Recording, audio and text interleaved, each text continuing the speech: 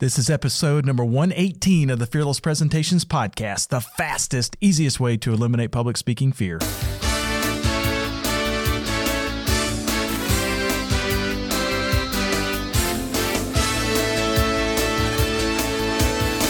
Want to absolutely eliminate public speaking fear? This podcast is the answer. Here's the guy who literally wrote the book on Fearless Presentations, Doug Stannard.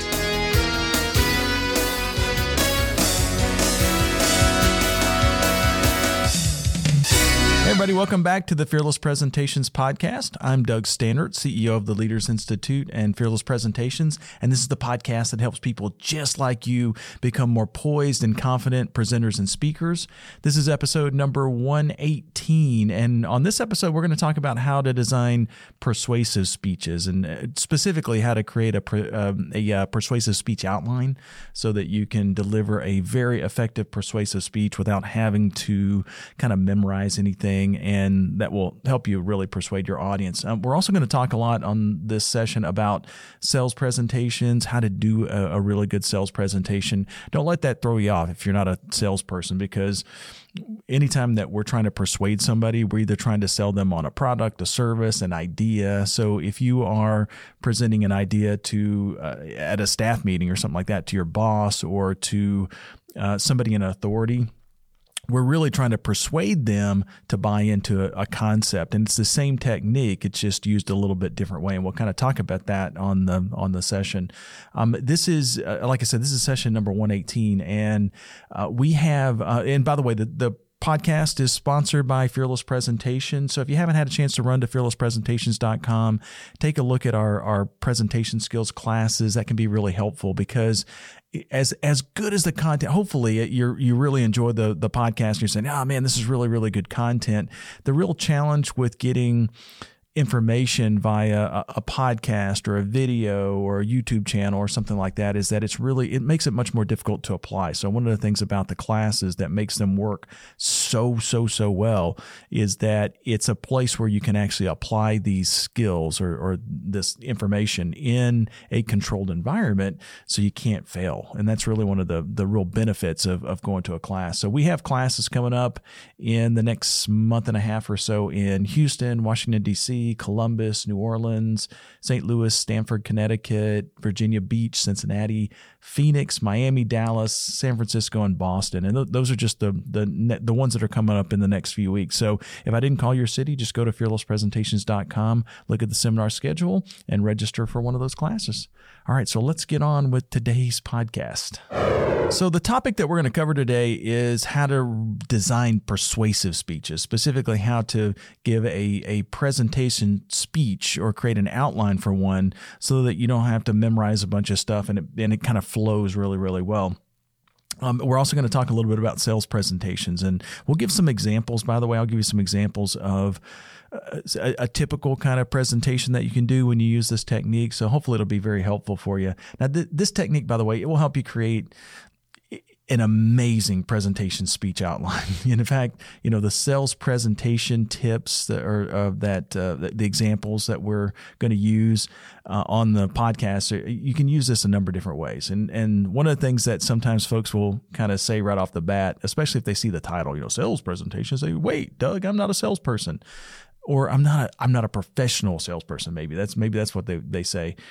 This just isn't going to work for me.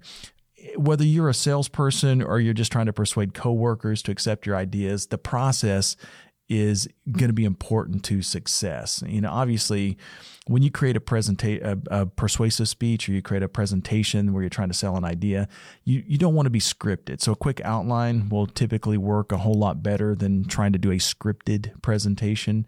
And so let me give you the outline, just kind of in an overview. And if you haven't had a chance to listen to the podcast that I did a few weeks ago, how to design a speech quickly, I gave a few tips on how to create a quick presentation outline. This is very similar. The techniques that we're using here are going to be very similar to the techniques that we introduced on that podcast, but we're going to add a little bit more detail about how to make that presentation more persuasive in this session. And it's really a very simple 3-step process, and It will help you persuade even the toughest audiences, by the way. So one of the things that you want to keep in mind when you design one of these is you want to change from a feature benefit. That's kind of an old style sales technique where you give somebody a feature of your idea or a feature of your product and then tell them how they're going to benefit. And by the way, that's still a really good technique to use. I mean, I still kind of use that a lot in my own presentations, but you just want to kind of change the concept from providing, like a feature benefit type of presentation to being more of a problem solver for your audience. Now, once you kind of change that mentality and you start thinking of yourself as being a problem solver, then it's important to kind of identify just a few of the most important problems that your product or your idea, whatever it is that you're trying to persuade people to do, solves. And then finally, you have to prove that your audience is going to get that solution so that you can solve, you got to prove to the audience that you can solve those problems for them. So just kind of as an overview, the secret to being persuasive is you have to show your audience how they can get what they want. If you're able to do that, they're going to like you. It's amazing how so many people will try to be persuasive by being self-centered. For instance, many salespeople will start their sales presentations talking about their product, their service, their company, their experience, all that kind of stuff. They'll say something like, my company has 20 years of experience in this industry, or this product has a number of different features. The problem with that is that you're focusing on yourself. You're not focusing on the listener or your audience. So this three-step process that I just kind of overviewed for you, it's going to help you think more like your audience. When you think more like your audience, then your audience will more likely agree with your conclusions, and you'll be more likely to persuade them.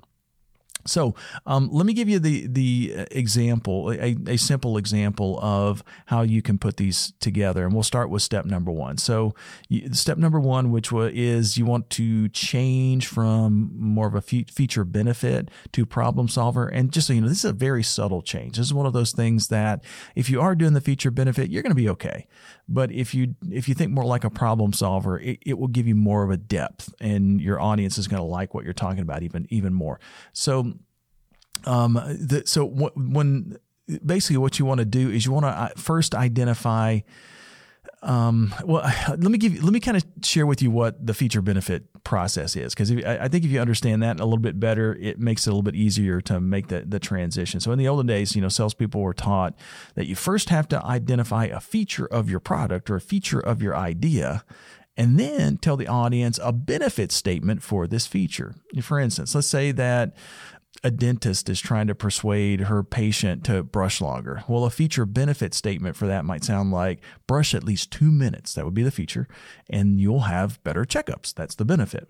Right. So, and it's good. There's nothing really wrong with that. Obviously people that are going to the dentist want to get better checkups, but it fails to really identify the actual problem that the patient might be experiencing that he or she may want to fix.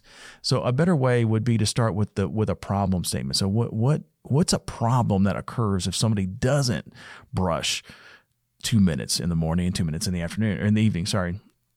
And it might sound, so a real problem statement might sound something like, hey, if you want to avoid another root canal and a crown, try brushing 2 minutes in the morning and then 2 minutes at night, right? So those are two things that people want to avoid. They want to avoid root canals. They want to avoid getting crowns on their teeth. So as a result, those are things, since those are pain points that I want to avoid, I'm more likely now to create a behavior change. So yeah, I might like a good checkup, but I really want to avoid the pain involved with the root canal and getting the crown. So if you're selling a product, think about the customer's problem, not what your product does. For instance, a feature of a computer might be the speed of the processor. So the benefit, it could be a more efficient workday. However, what's the problem that this speed or this more efficiency is going to solve? It gets rid of that spinning wheel of death on your computer screen.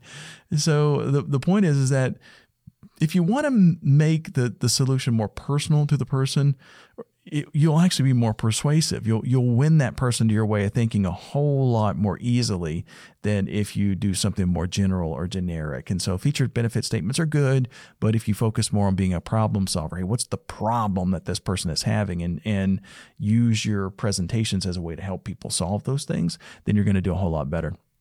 So once you start thinking differently about your presentations and what you're doing, you're a problem solver. Now you want to identify the 3 most important problems that your product or your idea solves.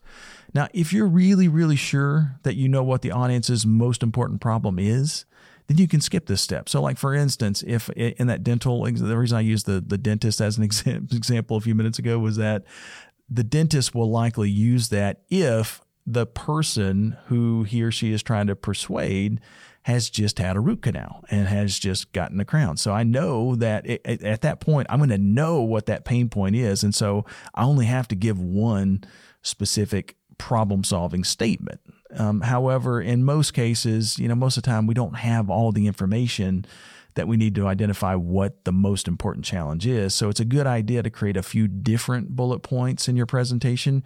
That way, or a few different problem statements anyway. That way, you're more likely to solve a potential problem that person that you're speaking to, or that group of people that you're speaking to has, or that they're experiencing. So that way, basically, at the end of your presentation, that person is gonna be thinking, "Oh, that's exactly what I want," or "That's definitely what I want." If the people who are in your audience are saying that at the end of your presentation, you've been very persuasive. So the 3 problem statements, these are the things that become the backbone of your persuasive speech outline. So an easy way to do this, by the way, is just to repeat step number 1 a couple of times. You just go back and ask yourself the same question, or what's the problem? And so you basically just go through that process that we went through in the first bullet point, or the first idea anyway, and just do it again. Do it a second time and a third time. Pretty easy.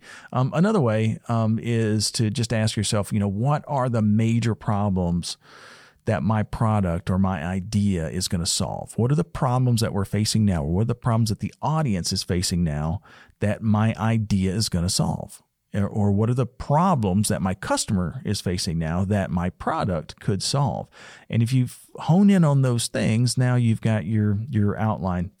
Try to get at least 2 or 3, and it'll make you more effective. So for instance, let's just pick something just really general, like let's say you're selling a car to somebody. And if you're selling a car to somebody, then the items that may be potential problems, it might be, let's say that one of the things is that the person is embarrassed to invite friends to ride with him or her in their old clunker. The embarrassment is a big selling point, right? If they have an old clunker that doesn't have air conditioning or something like that, and they're like, "Oh, I'm embarrassed when my friends come," then that's a big problem. I mean, that's something that somebody would invest in a new car in order to solve that problem. Another one might be that they're spending too much money on gasoline. So, gas prices are going up, and I don't want to spend as much money as high a percentage of my paycheck on gasoline. A third thing might be, my car's been in the shop twice in the last year, and that's taken money in my pocket as well. So if you know that these are potential problems, you can now easily design a series of points that solve these things for the potential customer. So basically, just kind of think like your customer thinks, and you can come up with these ideas pretty easily. So going back to the car example, let's say I am a car salesman, then asking questions up front when you're talking to your potential customer, instead of jumping right into a sales pitch, will help you determine what those problems are that he or she is facing. A lot of times they'll just tell you, "Hey, so why do you want to get a new car?" And they'll tell you, "Oh, well, I'm spending too much money on gasoline, or this has been in the shop too often, or, I'm just embarrassed." They'll kind of tell you those things if you just ask them. And a lot of customers will, by the way. You just have to take the time to identify what those real problem statements are. So the last thing that you'll do is you want to prove to the audience that you can solve these problems. So now we started thinking like the customer or the audience member. We're thinking more of problems that the people that we're speaking to have, and we've identified a list of these that are potential problems that we can help them with. So now we have to show them how we can solve those problems. So one of the best, once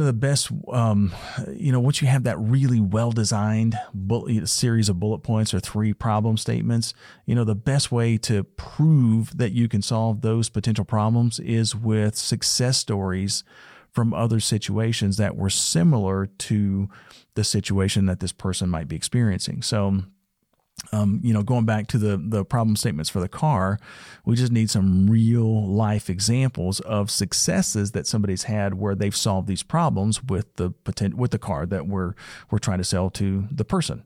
So, like for instance, you could do, if you listen to your current customers and follow up with your current customers, you'll have hundreds and hundreds and hundreds of these things, right? But let's just say that that you could tell a story like, I had a customer last week who told me that she and a coworker carpooled to work. And she said that she was looking for a car that was more dependable. And she didn't come right out and say it, but although she didn't say, I get nervous when my coworker's in my car, and I get nervous that I'm going to be stranded on the side of the road with my coworker, when I'm in charge of the carpool.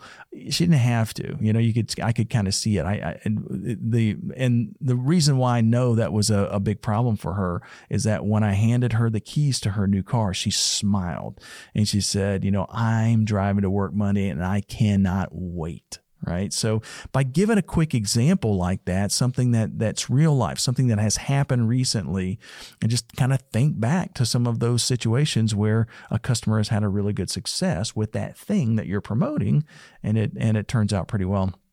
For the gas mileage problem, by the way, you don't have to necessarily give an example or a story or a success story or anything like that every single time, although they are very powerful. But for the gas mileage problem, an example that hits home, let's just say that the improved gas mileage of the new car may allow the driver an extra couple of days between fill-ups. Doesn't have to be a lot, right? A couple of days in between fill-ups in a car over a year, that got to add up to over 10 full tanks of gasoline that the person is going to save. And just by, doing the math for them and showing them how that solution is going to occur by getting this better gas mileage, then it's a little bit easier to persuade them or convince them. The third thing that we talked about was the fact that it is a new car. It will likely kind of determine that it's more dependable. I mean, that's almost always the case. It's very rarely are you going to get a new car and have to put it in the shop right away, right? So, but you can reinforce that with one of those success stories that we talked about before. It'll make you more persuasive. So you can say something like, one of my customers had a job where he commuted over 50 miles each way every day, 5 days a week, and he traded in a 4-year-old version of this car and replaced it with the exact same make, the exact same model. And the reason why is because he had put over 125,000 miles on the car in that 4 years, and he never did any maintenance on the car except for oil changes. So he wanted to make sure he got that same dependability. So just by giving quick examples like that, it makes you more persuasive. Now, again, that's with a product like a car. Same thing will occur if you're trying to come up with an idea, or if you have an idea and you're trying to persuade people on the benefit of your idea. A lot of times, what's interesting that I find, especially when you're doing persuasive speeches on ideas that you want to share or that you want people to buy into, a lot of times you don't necessarily have to prove that your solution is the best solution. A lot of times you just have to prove to them that they have that problem. Sometimes, like for instance, we'll take public speaking for instance. A lot of times when folks are kind of consulting with us, maybe they want to take one of our public speaking classes. And our public speaking classes are awesome, and we get phenomenal results. Most of the time, though, when we're consulting with a potential client or a potential student in our classes, what they really want to know is, do we understand the problem that they have? So basically, just by asking them questions about, hey, tell me what's happening now. What is going on? What do you want to fix? And a lot of times, people will make the assumption that you can fix that problem. Now, and the reason why is because a lot of times you can. Just by you identifying with them what the problem is, a lot of times it's now easier to come up with a solution. So it's less risky now for somebody to buy into your idea or buy into the concept that you're trying to get across to them. So what makes these examples that I've kind of given you so far really great, and is that they work. They really work because it's a basic persuasive speech outline. So if you start thinking about the problems that your audience members are experiencing, and then organize the potential problems into the top 3 challenges, and then use stories, examples, or other proof that your ideas can solve those problems, then you can create a fantastic persuasive speech outline very quickly, very easily, and a lot of times you can do it as you're in a conversation with somebody versus having to kind of write it out and script it. So hopefully it's very helpful. If you want practice, by the way, on doing presentations like this or creating these types of outlines, we spent about a half day in the Fearless Presentations class really working on honing in on these things and making it to where they're really easy to kind of do on an impromptu basis. So if you're looking for practice doing that kind of thing, you'll make sure and kind of come to one of our Fearless Presentations classes. So hopefully it's very helpful. If you haven't yet subscribed to the Fearless Presentations podcast, make sure and do that. Also, leave us a comment. It's fantastic when we get those great comments of folks giving us the 5 stars and tell us how great the content is. And if you have any suggestions, make sure and leave those either in the comments or go to fearlesspresentations.com and shoot us an email. Anyway, thanks a lot for being a part of the Fearless Presentations podcast, guys. We'll see you next week. Bye.